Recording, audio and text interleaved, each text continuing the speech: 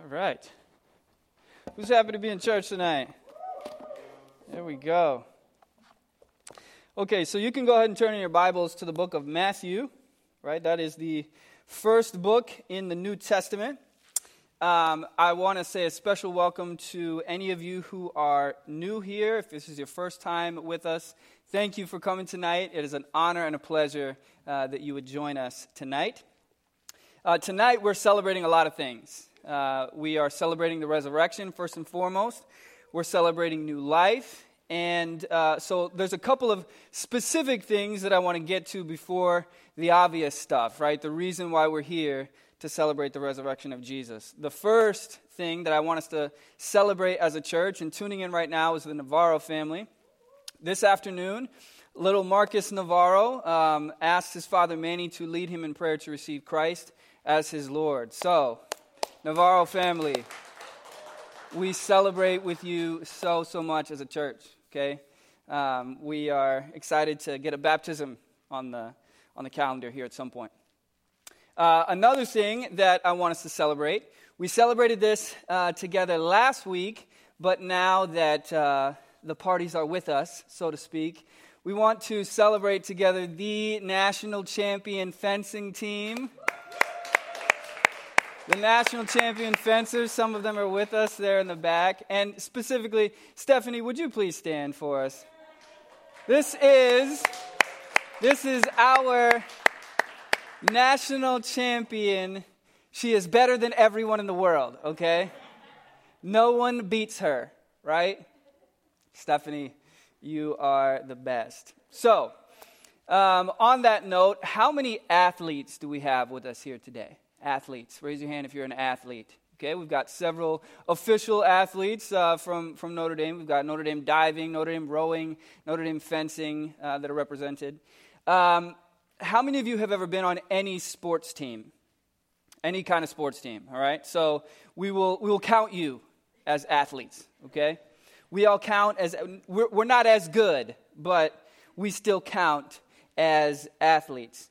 Now, as you have experienced the athletic world, how many of you have ever been heckled by fans? Raise your hand if any fans have ever heckled you. Okay, a few. All right, how many of you have been present in the stands while heckling has taken place, right? You've witnessed heckling, right? How many of you have been the heckler? No one wants to raise their hand? Okay, a few. That's good. I gained a reputation when I was in college for being the respectful heckler. So I would go to basketball games and I would yell respectful things at the ref. Right? I would stand up and if there was a call that I disagreed with, I would scream at the ref something like, "Sir, I respectfully disagree with you, but I respect you as a person." People got a kick out of that. That's good heckling. When you are a high-level athlete, when there's high-level athletic abilities, one of the things that happens inevitably is in the stands there are a bunch of knuckle-dragging mouth breathers who are calling you a loser or something worse, right? They're questioning your abilities. They think they know better than you. And that's frustrating, right? When you've been working your tail off for years, most of your life, when you've been perfecting your craft, when you've been learning and growing and honing, and they have been at home playing video games, and you know that they can't do a tenth of what you could do. They couldn't even approach your greatness. It's crazy that they would have the nerve to jeer, right? It's natural if you wanted to ever punch a heckler. Well, in some cases, that has actually happened, where hecklers have gotten theirs. For example, in 1991, a guy named Albert Bell was playing for the Chicago White Sox, and there was a fan heckling him in the stands, talking trash. And finally, he got so fed up that he picked up a baseball and he beamed the guy right in the chest. As you can imagine, the dude shut up after that. Or in 2004, the Seattle Seahawks were playing the New York Jets, and the Jets lost to the home team, Seattle. And as they were walking off the field, Seahawks fans were taunting them. Then, to add insult to injury, a number of the Seahawks fans started picking up snow and making snowballs and throwing them at the Jets players. Now, Jets defensive end Sean Ellis did not take kindly to having snowballs thrown at him and his teammates. And so he picked up a chunk of snow the size of one of my children, and he chucked that into the stands and hit a guy. That guy ended up suing Sean Ellis, though I don't know who won that lawsuit. To me, that sounds like pointing fingers at each other and who wins in that situation. Or how about in 2004, when Texas Rangers relief pitcher Frank Francisco was being heckled by a fan in Oakland. And Francisco got so angry that he picked up a folding chair and threw it at the guy. Now, it would have been bad enough if he had hit the guy with the chair. But it turns out he wasn't as good pitching chairs as he was pitching baseballs, and he didn't hit the guy. Okay, he hit an innocent lady who was standing nearby. And he was suspended 16 games and charged with a felony. You would think that fans would be more careful about heckling elite athletes. But if you think that, you would be wrong. Here's another snowball incident. A guy named Lincoln Kennedy. Okay, Lincoln Kennedy was an offensive lineman for the Oakland Raiders, sizing in at a very modest 6'6", 340. I don't think he's the type of guy that any rational person would mess with, right? I would never throw a snowball at Lincoln Kennedy. He's got 2 presidents' names, after all. But apparently some drunk Denver Broncos fans weren't thinking straight, and they decided to do that dumb thing, which is to mess with Lincoln Kennedy. The Raiders were walking off the field, and they too were being pelted by snowballs. And one of these snowballs hit Kennedy in the face and cut him right under the eye. And so Kennedy jumped up into the stands and confronted this fan. Verbally at first, okay? He didn't throw a punch yet. Verbally, he accosted this fan. And apparently this fan had some liquid courage going on because he didn't back down. And so Kennedy sat him down with a fist and knocked him slam out. Okay, this one I have to side with the player. I really do have to side with the player on this one. Vernon Mad Max Maxwell, another guy who, if he has a name Mad Max, don't mess with him. Mad Max played for the Houston Rockets in the 90s. And in 1995, a Portland Trailblazer fan got very personal in his heckling. He didn't make fun of Mad Max. He made fun of Maxwell's wife for having a miscarriage. Understandably, Maxwell did not shrug it off. Okay, he charged up into the stands and broke the guy's jaw. I don't believe he was too broken up about the 10-game suspension or the $20,000 fine that came with that.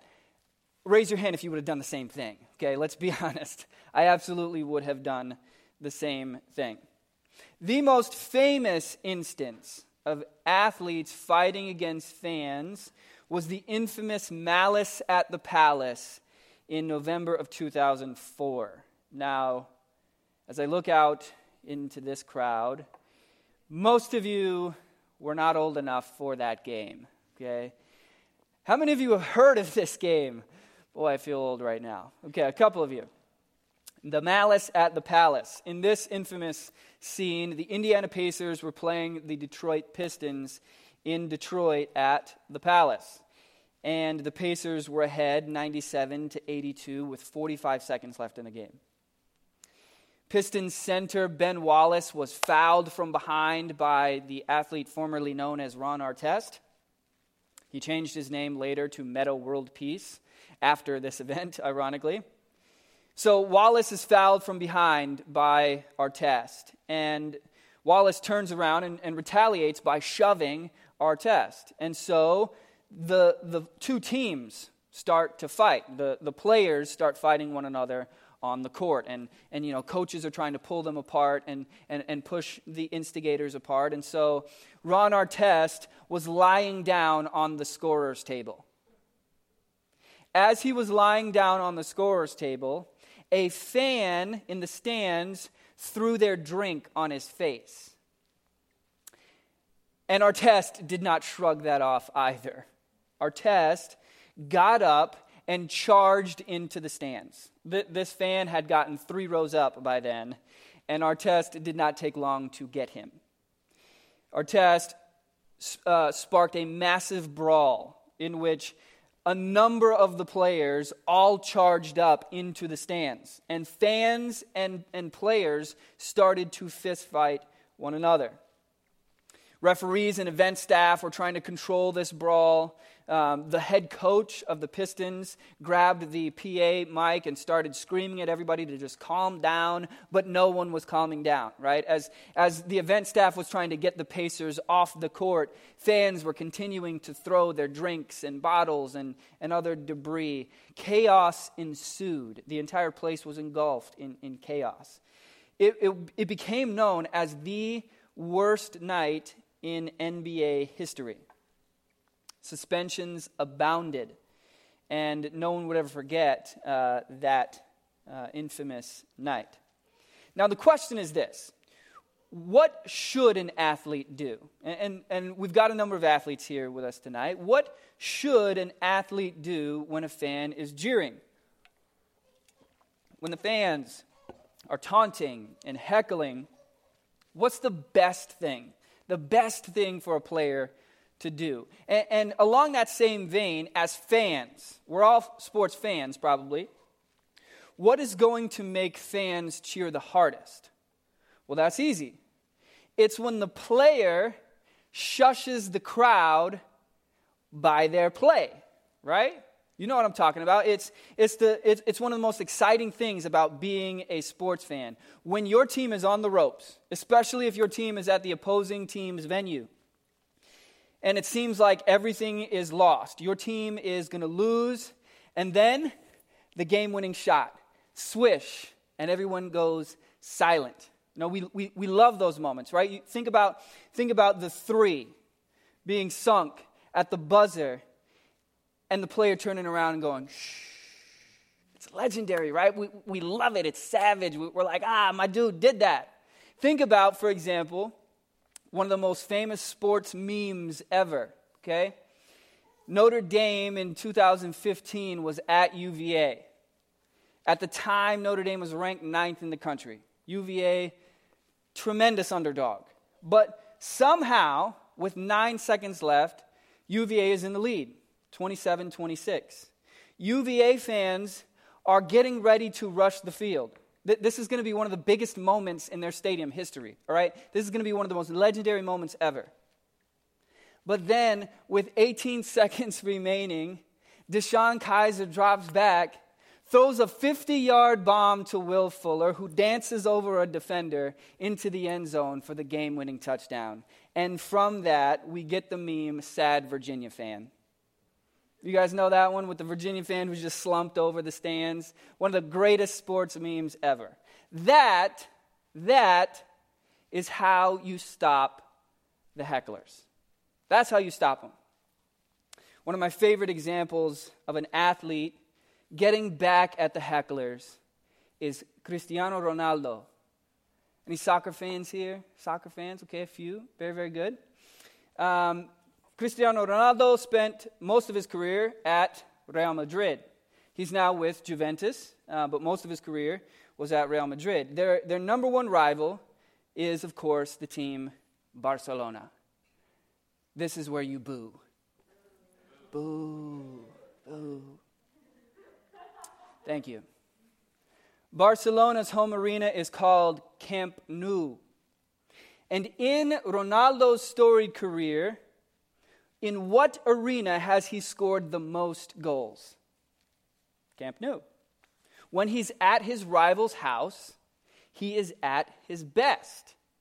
It's legendary. In 2012, Real was playing Barcelona at Camp Nou. And their game, whenever they play, is called El Clásico, the classic. It's one of the greatest rivalries in all of sports, okay? This was a game in which the league title was on the line, okay? And so Real had to win. They couldn't lose, they couldn't draw. They had to win this game. It was pressure on, okay? So in the 72nd minute of this game, it's tied 1-1. And Ronaldo flashes down the center of the pitch between two defenders. And his teammate, Ozil, puts this perfect pass right in stride. 2 touches, boom, boom. Ronaldo shoots it past the keeper with a perfect touch. At this point, of course, all of Camp Nou has been heckling. They've all been jeering. They've all been screaming. And now Ronaldo scores the goal that is going to seal the title for Madrid. And in that moment, Ronaldo introduced one of the sport's most iconic celebrations, called the Calma Calma. You know what the Calma Calma is? He scores this goal, and as the fans are going nuts right before he scores, they're all going crazy. He knocks it in, and he runs over, and he's like, I'm here. Calm down, everybody. The calma, calma. It's iconic. He ended up doing the calma, calma more times at Camp Nou. It's awesome. I love the calma, calma. Guys, it's legendary. Moments like that are among the greatest moments for a fan of a sport. We cheer when the hecklers get shamed by our favorite athlete. When he or she gets to shh the crowd. But what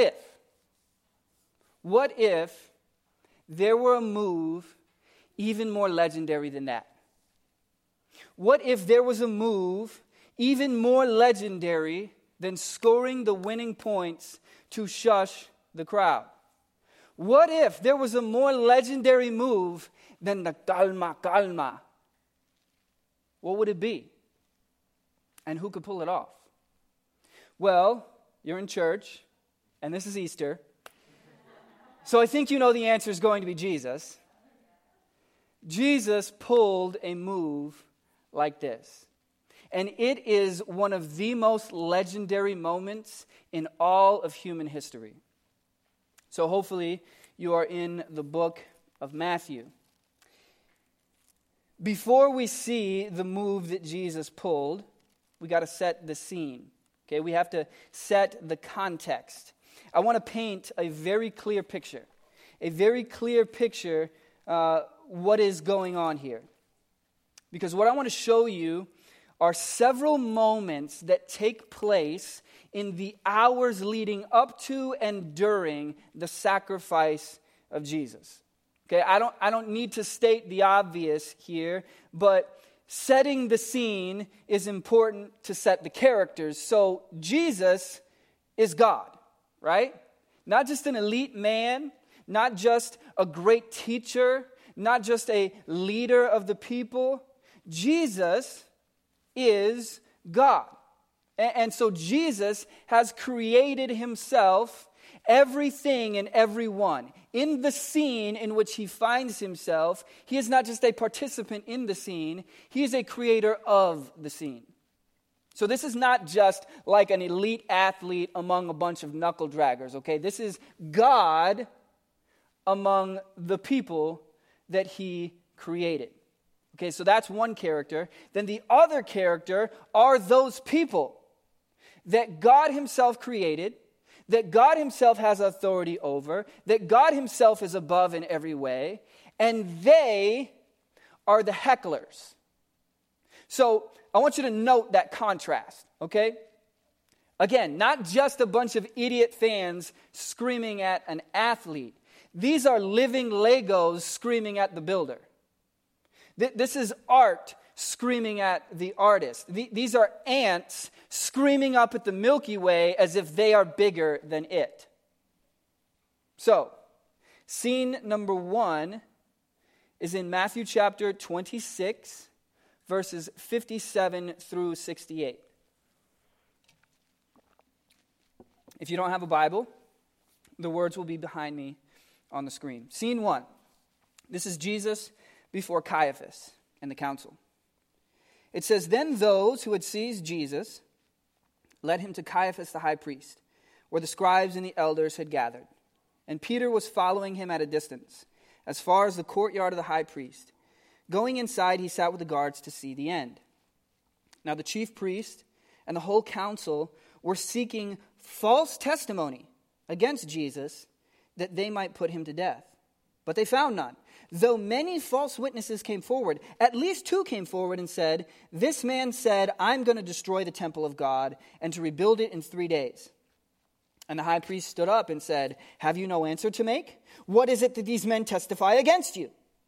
But Jesus remained silent. And the high priest said to him, 'I adjure you by the living God, tell us if you are the Christ, the Son of God.' And Jesus said to him, 'You have said so. But I tell you, from now on, you will see the Son of Man seated at the right hand of power and coming on the clouds of heaven.' Then the high priest tore his robes and said, 'He has uttered blasphemy. What further witnesses do we need? You have now heard his blasphemy. What is your judgment?' And they answered, 'He deserves death.' Then they spit in his face and struck him, and some slapped him, saying, 'Prophesy to us, you Christ. Who is it that struck you?' So in this scene, in scene 1, Jesus is on trial. And by the way, this is not a legal trial, okay? Everything that's setting up this trial is going against the rules, but they're having it anyway. And so at this trial, Jesus is heckled by the high priest and by false witnesses that they're paying to give false testimony about him. So people are coming forward to lie about Jesus as he is on trial. They are perjuring themselves against Jesus. Then the priest address Jesus, and they say, 'I adjure you by the living God.' And I imagine Jesus is going, 'Me? You adjure me by me?' Ironic. But they say, 'I adjure you by the living God, are you the Christ?' And Jesus, I love it, dude. Jesus is like, 'Your words, right? I mean, you said it. You said it.' And the high priest tore their robes, and then they spit in his face. Insulting, right? They spit in his face, and they slap him. And then they mock him. They're all slapping him and going, 'Tell us who slapped you. Tell us who slapped you.' Okay, this is tremendous disrespect. It's false witnesses, false testimony, and lies, verbal and physical abuse. That's scene 1. Scene 2, in chapter 27. Now Jesus is going from being on trial with the high priest, and Jesus is now going to go before Pilate. Pilate is the Roman proconsul. He is the Roman leader of the region. And so the high priest bring him to Pilate, the governor. Matthew chapter 27, beginning in verse 11. Now Jesus stood before the governor, and the governor asked him, 'Are you the king of the Jews?' And Jesus, again, guys, I love how Jesus responds. Jesus said, 'You've said so.' But when he was accused by the chief priests and elders, he gave no answer. Then Pilate said to him, 'Do you not hear how many things they testify against you?' But he gave him no answer, not even to a single charge, so that the governor was greatly amazed." So now he's gone from being on trial in front of the high priest. Now he's on trial in front of the governor. And the high priests are there, and they're launching all of these accusations at him. False accusations. Okay, so he is on trial, being lied about, and he's silent. And Pilate is amazed, because Jesus is not addressing any of these accusations. The hecklers are heckling like crazy in a setting that really matters, okay? Literally, his life is on the line. At this point, all Jesus has to do is say, "Hey, none of this stuff is true. This is all garbage, okay? Don't listen to them. I can give you evidence." That's what Pilate is expecting him to do, but he doesn't. He just lets the hecklers heckle. and heckle and heckle. Scene number 3. Again in chapter 27, now looking at verses 15 through 26. Now at the feast, the governor was accustomed to release for the crowd any one prisoner whom they wanted. So this was a tradition that they had. As a yearly tradition, the governor would say, you guys can pick somebody who's in jail to be freed. And all the people would be wearing their hashtag, Free Willie shirts, and Willie would come out, okay? So they're like, all right, well, who do you want? Who do you want to be free? And they had a notorious prisoner called Barabbas. So when they'd gathered, Pilate said to them, whom do you want me to release to you, Barabbas or Jesus, who's called the Christ? For he knew that it was out of envy that they delivered him up. Besides, while he was sitting on the judgment seat, his wife sent word to him, have nothing to do with that righteous man, for I have suffered much because of him today in a dream. Now the chief priests and the elders persuaded the crowd to ask for Barabbas and destroy Jesus. The governor again said to them, which of the two do you want me to release for you? And they said, Barabbas. And Pilate said to them, what shall I do with Jesus who's called the Christ? And they all said, let him be crucified. And he said, why? What evil has he done? But they shouted all the more, let him be crucified. So when Pilate saw he was gaining nothing, but rather a riot was beginning, he took water, washed his hands before the crowd, saying, I'm innocent of this man's blood. See to it yourselves. And all the people answered, his blood be on us and on our children. Then he released for them Barabbas, and having scourged Jesus, delivered him to be crucified. Well, you want to talk about heckling there. Now we've gone past insults. We've gone past jeers, okay? We have gone past taunting and calling names. At this point, they are literally calling for him to die. In, by the way, the most humiliating way that a person could die. Okay, because crucifixion was not only painful, it was also a spectacle. Crucifixion was intended to be something that would not just kill someone, it would shame them. They would be crucified in a public location in front of everyone on one of the main thoroughfares, okay? Today we have humane punishment, or so we think, right? When there's a death penalty enacted, it's in a secret place. Nobody sees it. There's no cameras. But here, the death penalty is enacted in the public square. Okay, so in the marketplace, people are walking by as someone is being crucified, as we will see. So these people are calling for Jesus to be killed in the most humiliating way possible. Now, we have all seen idiot fans issue death threats on Twitter, right? We have all seen morons type on a screen, I hope you die, after an athlete messes up. This is far, far worse.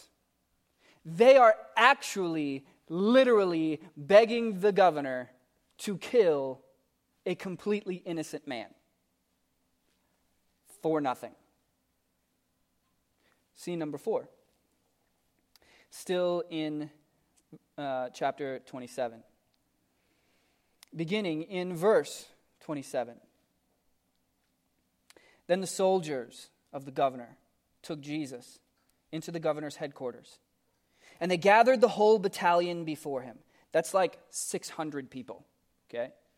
They gathered the whole battalion before him, and they stripped him, and they put a scarlet robe on him.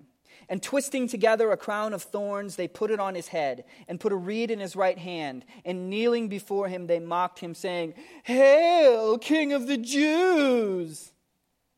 And they spit on him, and took the reed and struck him on the head. And when they had mocked him, they stripped him of the robe, and put his own clothes on him, and led him away to crucify him. So here the soldiers, now responding to what they've been told to do, they bring him in, and they don't just crucify him. Okay, they don't just say, all right, we'll send him to the execution place. They bring him in, and they decide, we're going to have some fun with this guy. All right, gather everybody in here. Let the call go out. Come on in. Everybody, you need to see this. Let's all be a part of this. And so Jesus, in front of these 600 men, is stripped naked to shame him. Then they took a scarlet robe and they put it on him because scarlet is the color of royalty. They're mocking him, right? They put together a crown of thorns and they put it on his head, and they put a reed in his hand to mock his kingship. And then they start mockingly bowing down to him and worshiping him. And they spit on him. And they beat him. And they strip him naked again. And then they send him off to be crucified. The heckling gets worse and worse. Finally, scene number 5. In chapter 27, verses 32 through 44. As they went out, they found a man of Cyrene, Simon by name. They compelled this man to carry his cross. And when they came to a place called Golgotha, which means place of a skull, they offered him wine to drink, mixed with gall. But when he tasted it, he would not drink it. And when they'd crucified him, they divided his garments among them by casting lots. And then they sat down and kept watch over him there. Over his head, they put the charge against him, which read, "This is Jesus, King of the Jews." Then 2 robbers were crucified with him, one on the right and one on the left. And those who passed by derided him, wagging their heads and saying, "You who would destroy the temple and rebuild it in 3 days, save yourself. If you're the Son of God, come down from the cross."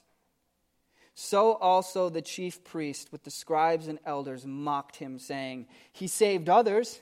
He can't save himself. He's the King of Israel. Let him come down now from the cross, and we'll believe in him. He trusts in God. Let God deliver him now, if he desires him. For he said, 'I'm the Son of God.'" And the robbers who were crucified with him also reviled him in the same way. So they put up a sign above his head where everybody's walking by. They put the sign up to shame him even further. The soldiers who had already shamed him and heckled him now sit down and cast lots for his clothes. Again, as people are passing by, people are walking by, and they're deriding him. They're making fun of him. They're saying, "Hey, you said you're God. You said you're powerful. Come down off the cross then, buddy. Yeah, you're God all right, loser." The thieves on the cross, on either side of Jesus, are also looking over and taunting him. "Hey, if you're God, get us out of here. Are you not? Now you don't save someone. Great, my lucky day. Thanks, buddy." And the chief priests gloat. They jeer, they taunt. "Oh, you're God. Well, we're killing God then." So, we have a very, very clear picture here, right? We have a very clear picture of the heckling, the jeering, the taunting, and the abusing.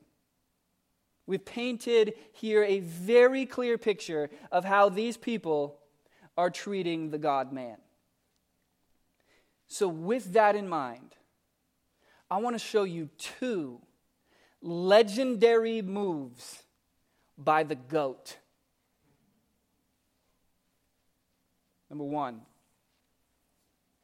Jesus humbly loved the hecklers. Jesus humbly loved the hecklers. What is Jesus' response? When all these people are launching all this abuse at him, when all these people are taunting him in this way, how does Jesus respond? He responds with measured, controlled silence and self-control. Measured, controlled silence and self-control. Look at these passages again, this time really looking at Jesus. When Jesus is before Caiaphas and the council, when all these people are lying at him, and Jesus, it says in verse 63, remained silent. And so the chief priest says, well, I adjure you by the living God, are you the Son of God? And Jesus said, well, that's what you claim, right? He's measured. Jesus doesn't lash out. He's measured. You have said so. And by the way, you're going to see me in power. Measured, self-controlled, poised. In the next scene, in chapter 27, Jesus is before Pilate. And Pilate is saying, well, what are these people saying about you? Are you the king of the Jews? And Jesus' answer again is, your words, right? And then as the chief priests launched their jeers, it says Jesus gave him no answer, not even to a single charge, so that the governor was greatly amazed. In the next scene, when Jesus is mocked by the soldiers, Jesus doesn't speak a word, not a word. At the crucifixion, as Jesus is on the cross being abused, as the people are launching insult after insult, Jesus is self-controlled. Jesus is silent. Now, I want you to know something beyond a shadow of a doubt. Okay, I want to be very clear that what Jesus could have done is wipe them out. In a second, he could have done that. Look at chapter 26, if you've got a Bible with you. I forgot to put this on the presentation. If you've got your Bible, look at chapter 26. And in this scene, Jesus is being arrested, all right? So they bring with them the army to arrest Jesus. And Peter tries to cut some dude's ear off, and Jesus is like, whoa, chill, man. Be cool. And Jesus said to him, put your sword back in its place, for all who take the sword will perish by the sword. Do you think that I cannot appeal to my Father, and he will at once send me more than 12 legions of angels? But how then should the scriptures be fulfilled that it must be so? Jesus says, Peter, put the sword down. Let me be clear with you. If I wanted to, I could pray one prayer and God would send 12 legions of angels and wipe them all out. Trust me, I've got this. I could kill everyone. I could take them all out, okay? Jesus could have retaliated. He could have pulled a Ron Artest and lost his ever-loving mind, okay? Jesus could have charged the stands.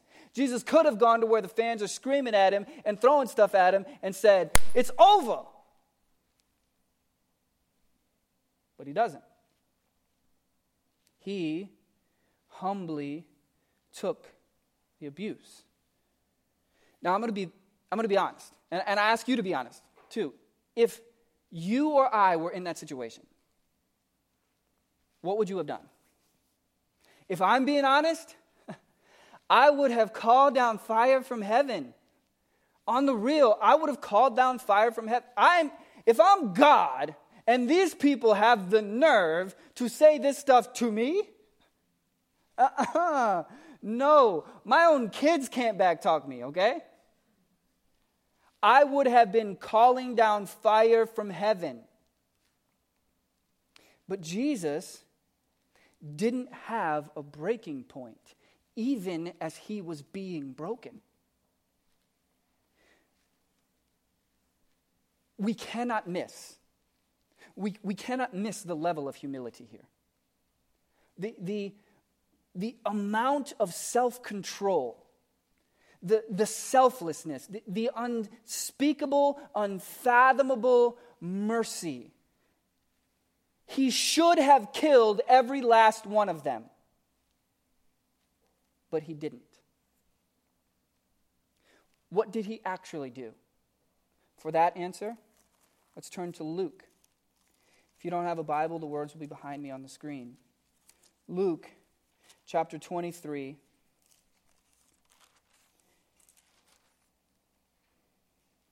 In verse 34, Jesus is hanging on the cross.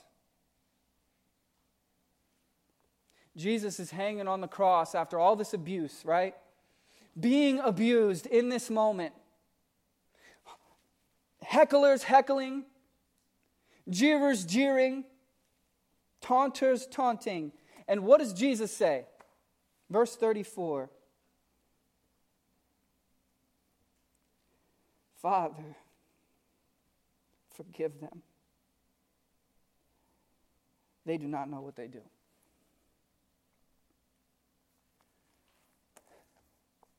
Jesus' response to that heckling is, Father, forgive them.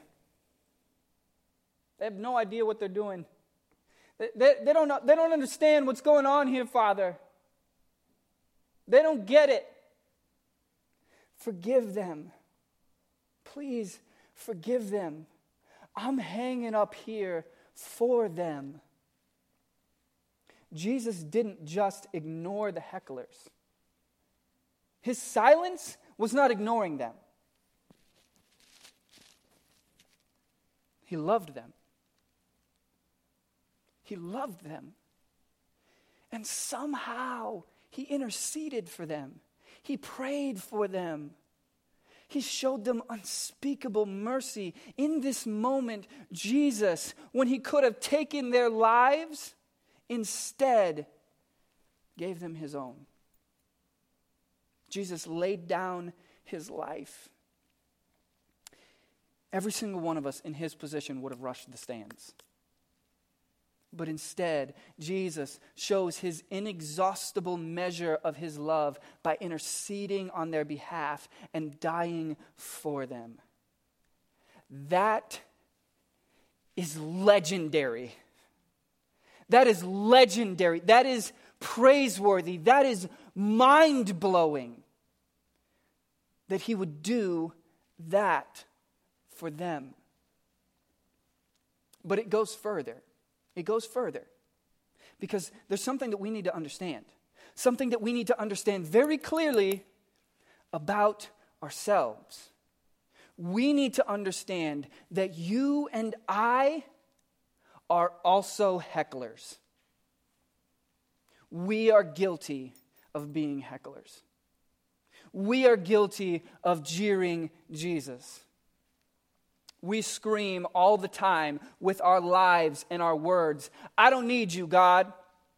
I know better than you. I'm wiser than you. You're a joke. You don't know what you're doing. I know how to run my life. You're doing a terrible job of running the world, God. If I was in your shoes, I know I would do this much differently. If I was in your position, if I was God, let me tell you, I would fix a lot of things. God, clearly, you don't know what you're doing. You did a lot of miracles then. Why don't you do it now? Why don't you fix X, Y, or Z? God, I'm not giving you control of my life. I'm just fine without you. What do I care that you say you love me? Daily, we constantly sin against him. We constantly choose other things over him. We constantly dishonor Jesus with our words, with our choices, with our actions, with our life. But here's the thing, guys. Jesus, in response to our heckling, in response to our jeering, in response to our rejection, doesn't rush the stands and start punching.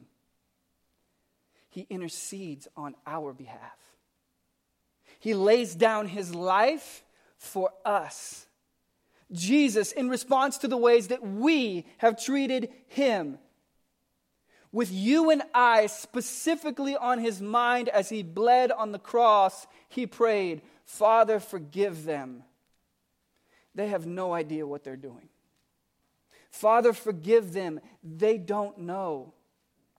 You see, Jesus humbly loved the hecklers then, and he humbly loves the heckler now.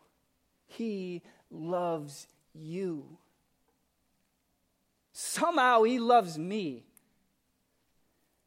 And as we have pelted him with snowballs and beer bottles and insults, he takes the beating and he lays down his life on the cross for us.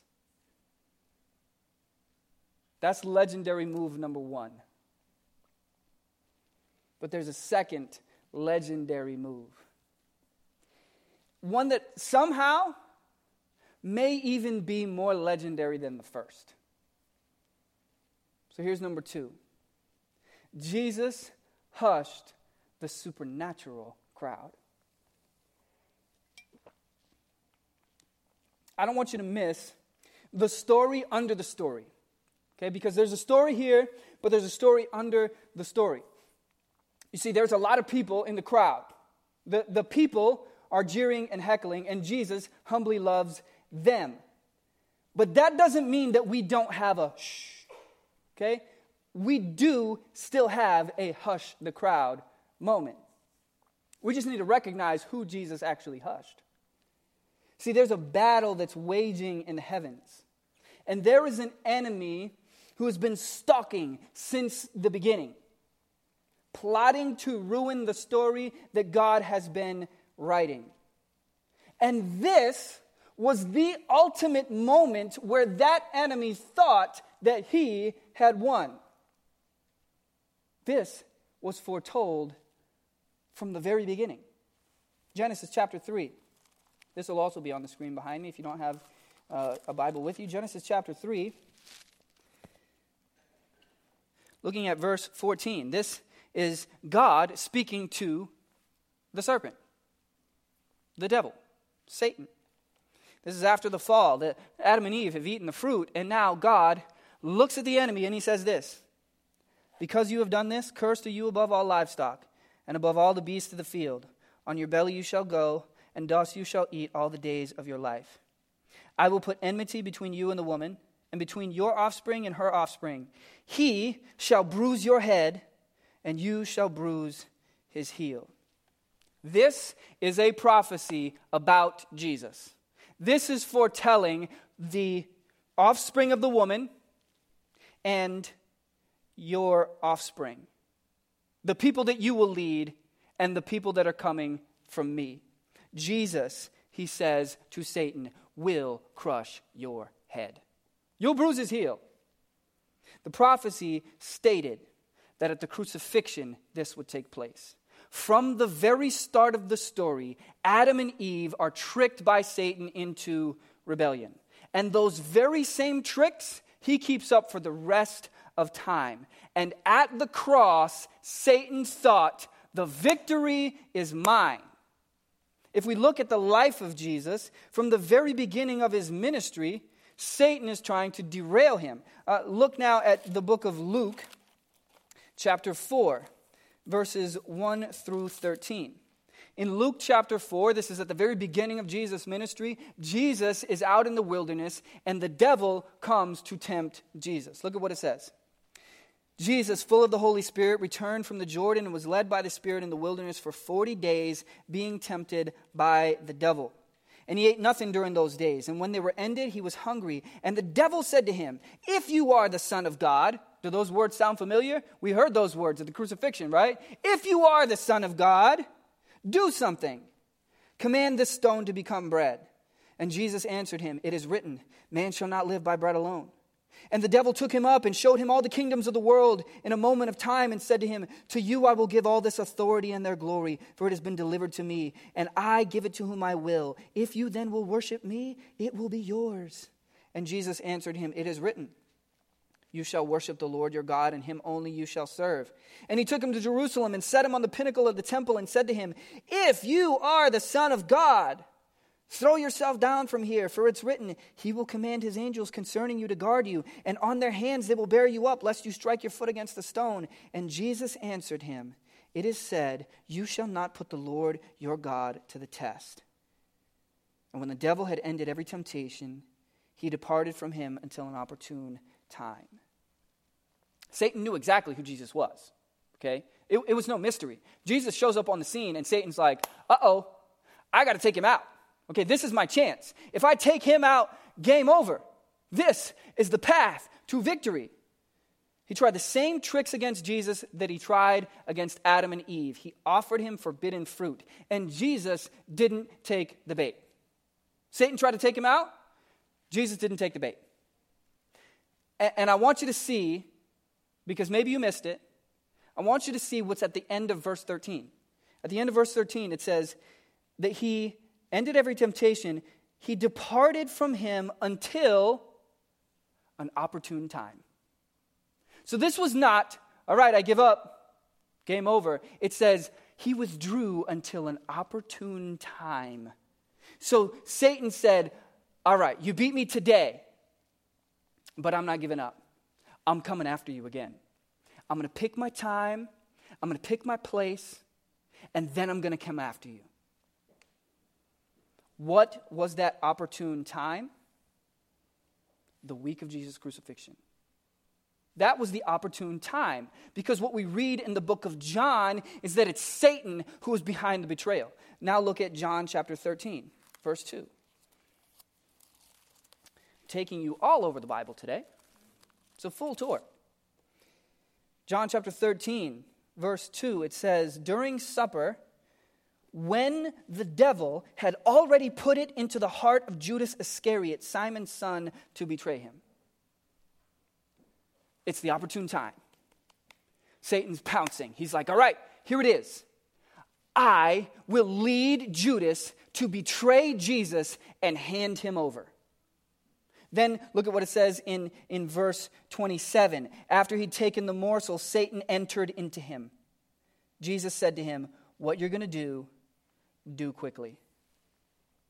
Jesus sees it. Jesus sees that Satan is behind this. And Jesus looks at Judas and through him goes, whatever you're going to do it quickly. Go do it. I see you. Go do it. So it is Satan that's behind this. Satan is leading the insurrection. Satan is the one who is trying to get Jesus killed. So you can rest assured that all of the powers of principalities of darkness were on their feet cheering at the crucifixion. All the principalities of darkness in the heavenly realms, they are heckling and taunting and jeering. If Satan had succeeded in taking out Jesus, all of history would have been lost. He would have won the ultimate spiritual victory. The story for everyone would be over. God defeated. And that's exactly what he thought happened when he put it in the hearts of people to torture and then kill Jesus. So here's the moment, okay? Jesus is dead. He's died on the cross, and he's buried. He is in a tomb, his body growing cold. This is the moment that it seems all was lost. This is the moment it seems game over. And you can bet your bottom dollar that Satan and all of his minions are dancing a jig on that grave. They're dancing a jig, acting like crazed fans who have just won a championship, and then they go out and start burning stuff. I should say white fans. White fans are the only ones who do that. They are dancing on that grave. They're rioting and burning. The crowd of darkness is going nuts.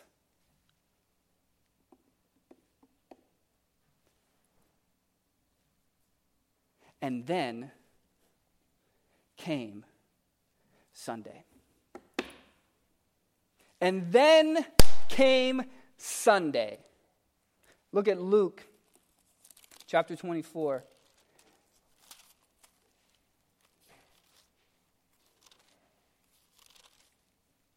Luke chapter 24, verses 1 through 12.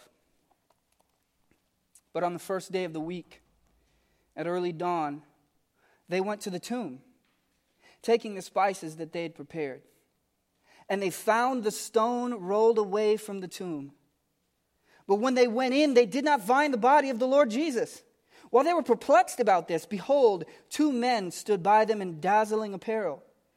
And as they were frightened and bowed down their faces to the ground, the men said to them, "Why do you seek the living among the dead? He is not here. He is risen.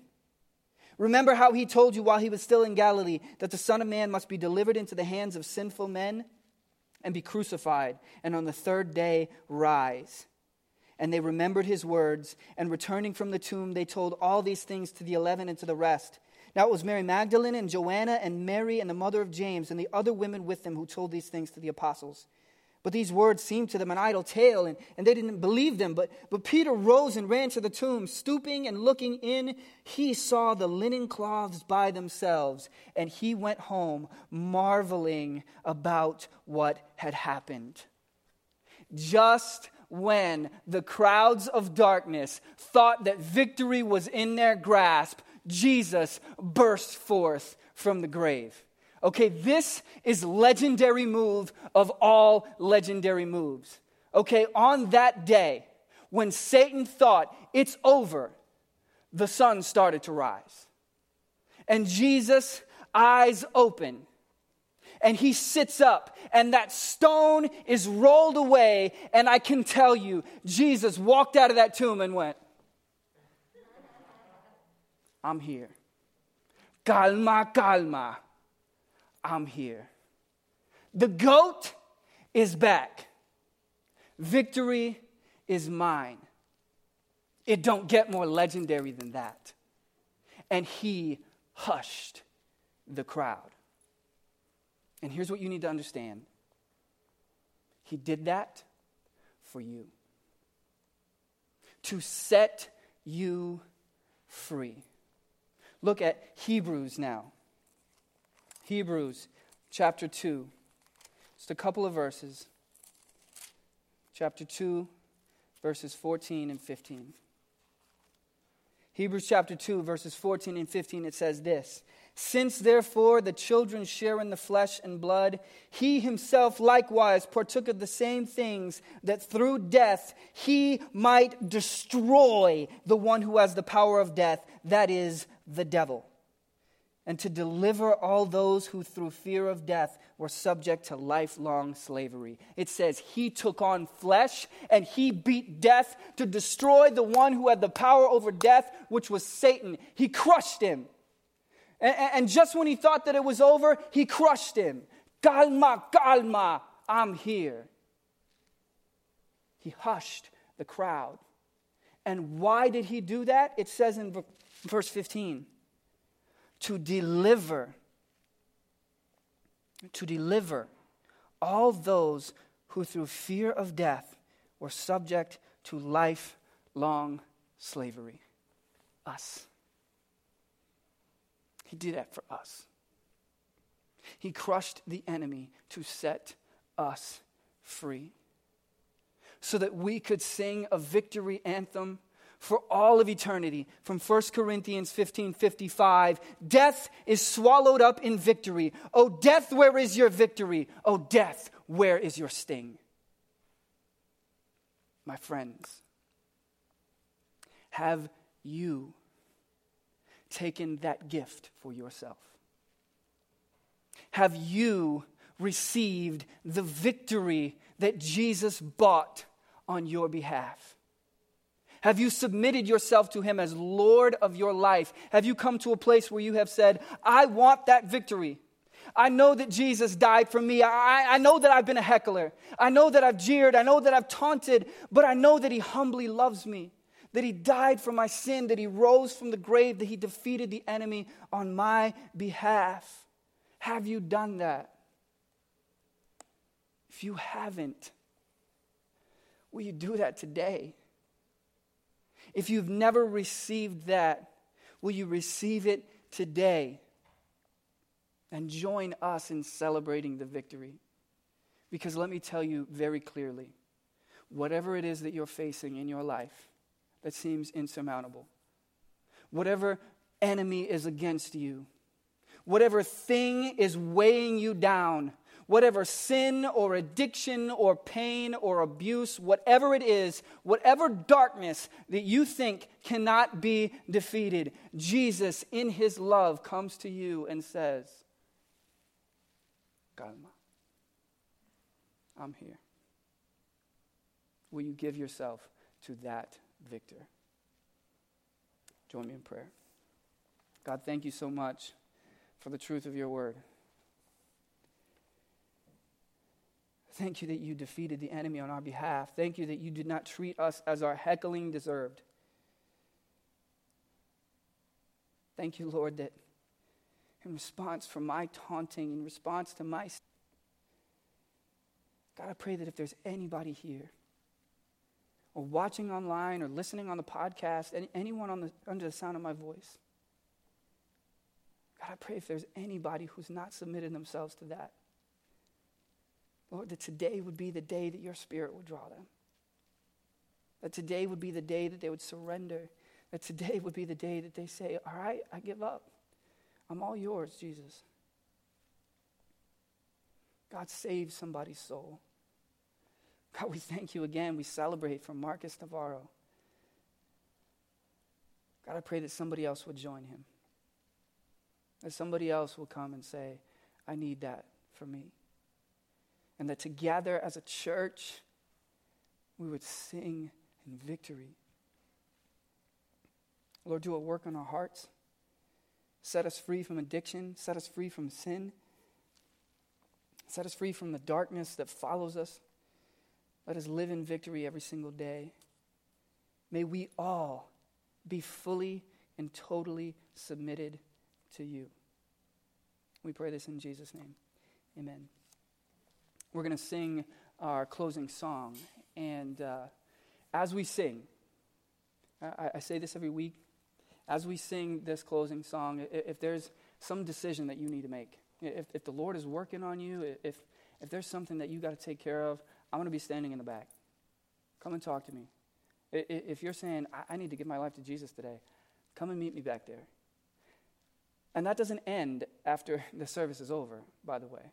As this continues to work on you, hopefully throughout this week or even longer after that, I want you to reach out to one of us. I want you to reach out to one of our leaders, one of our student leaders, one of our adult leaders. Maybe somebody gave you a ride today. Reach out to them. As we sing this song, let's think about what surrender means. And also, you guys, as we sing this victory anthem, sing your heart out. He deserves it. If you would stand, we'll sing.